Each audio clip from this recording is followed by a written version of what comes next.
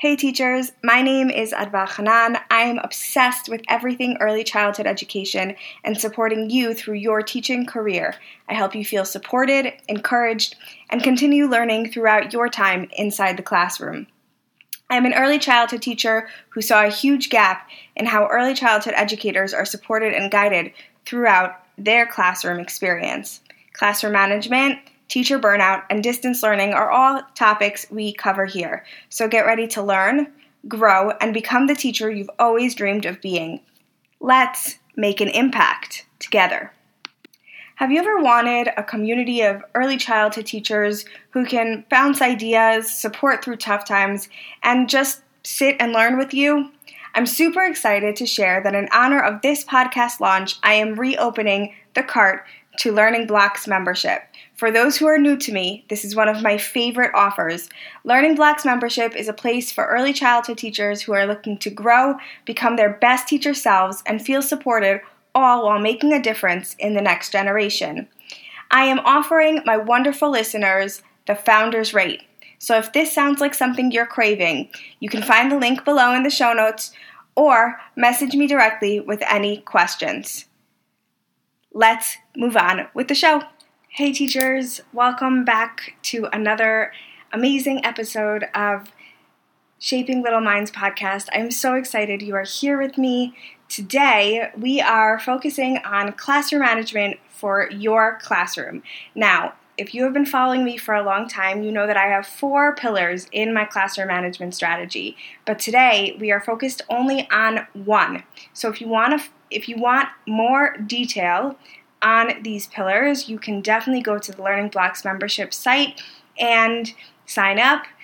Those pillars are all in my course, in my classroom management course on the membership, and you get full access as long as you're inside. So definitely check that out if you want more details. So today, we are going to focus on consequences. Now, what are consequences and how can we set them in the classroom? Now, in everybody's daily life, we all have consequences, right? When we run a red light and a cop sees it, what happens? We get a ticket. When we are mean to our friends, what happens? Our friends get upset with us and we have to figure it out. We have to resolve it. Same thing goes for the classroom. If you see negative behaviors, there need to be consequences. Now, I'm not just saying that you should figure out the consequences as you go. I'm saying at the beginning of the school year, sit down with your team, sit down on your own, brainstorm any negative behaviors you might end up seeing in a classroom. So negative behaviors can be very developmentally appropriate. So let's say, in my case, every year I teach 2 and 3-year-olds. Developmentally appropriate actions in that class, specifically negative behaviors in that class, is biting, is hitting, is grabbing, right? All these things are totally developmentally appropriate. But I have to teach my kids that there are consequences for those behaviors, and not only that, that those behaviors are not appropriate and not acceptable, and there are other ways to solve problems, right? You're also in the process helping them to problem solve. So, how can we set them up in our classroom? Write down the consequence. No, I take that back. Write down the negative behavior, then write down what the consequence should be for that negative behavior. And when you have all of that done, then you walk into your classroom and you know this negative behavior means this consequence. This negative behavior means this consequence. And you can follow it to a T, right? Now, I have spoken to a lot of teachers who have consequences but don't follow through on those consequences. And I'm going to talk to you about why following through is the most important part of setting these consequences. If you are setting consequences, but then you are not following through on those consequences, what do you think is going to happen? Do you think the kids are actually going to listen? Do you think the kids are going to stop the negative behaviors that you're seeing? Or do you think it's going to continue? So for example, if you ran lights and you never got a ticket for it, you never got into trouble for it, and you never were going to because you knew that the cops weren't on top of it, would you keep doing it? Listen, some of you might be real rule followers and wouldn't do it in the first place, but let's just say you knew that cops were not out there and looking for it, and they didn't care. So if you ran a red light, it wouldn't really matter. Would you do it? Of course you'd do it, right? Anybody would. If you knew that nobody would care, there would be no consequence, you would do it. So same thing with the kids. If you are putting in those consequences to those negative behaviors, your follow-through is the most important part of it. So if a child hits and your consequence is they need to sit down on the side, then you need to follow through with that. I'm going to give you an example. Just about a week ago, I was talking to a parent whose kid randomly brought up the fact that I sat him out when we were outside.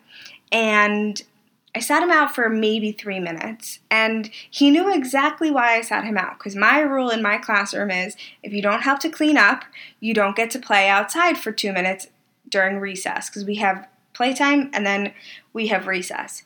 So he didn't help to clean up when I asked him to, and he had to sit outside. Now, this parent didn't care that I actually sat their kid outside, and I explained what my process is. Because if I didn't follow through with that kid, this kid would keep going. This kid is also a very, very smart kid. So if I am not following through with my consequences, he's smart enough to know that if I'm not following through, nothing's going to happen, so he can keep going every single day for the rest of the year. And you know how crazy that would drive a person. So follow-through makes a huge difference. Now, I have one more suggestion for you when it comes to consequences. When you follow through on the consequence, after about a minute or two, I want you to also go talk to the child. I don't want you to just leave them there and then let them play. Because if you just leave them and then 5 minutes later you remember they've been sitting there and you just go let them play, they don't necessarily understand what they did wrong. So I want you to follow through on this consequence and then sit down with the child and talk to the child. What did they do wrong? Explain to them why it was wrong and why it wasn't okay in our classroom. Let's say a child hit. You go up to them, you say, "You hit child B. It's not nice. What do we think we can do about it? How do you think we can solve the problem? Do you want to be sitting down?" And the child will probably tell you no. And then I'll say, okay, so how can we fix the problem? How can we make child B feel better? And he'll tell me, I can say, I'm sorry, I can give him a hug, I can give him a kiss, whatever it is, and let them solve the problem, but also let them know that that was wrong and that wasn't acceptable. And if it happens again, the consequence will happen again. That way they really understand. So 2 things in consequences when speaking about consequences. Number 1, follow through. Number 2, talk to the child about what they did. They learn from you what's appropriate, what's inappropriate. They learn from you whether or not they can get away with the actions that they're showing, right? So all of these things are super important to think about when you are trying to manage a classroom. Now, these are also things that you can start implementing tomorrow, and I will tell you right now, implement them, and then don't just implement them tomorrow, implement them for the next 2 weeks. You will see a big change. You will see a change in your students' behavior. You will see a lot less of the negative behaviors you're seeing in your classroom. And I can promise you it will change your classroom dynamic. Keep learning, growing, and becoming your best teacher selves. I am so proud of you. I will see you next time, teachers.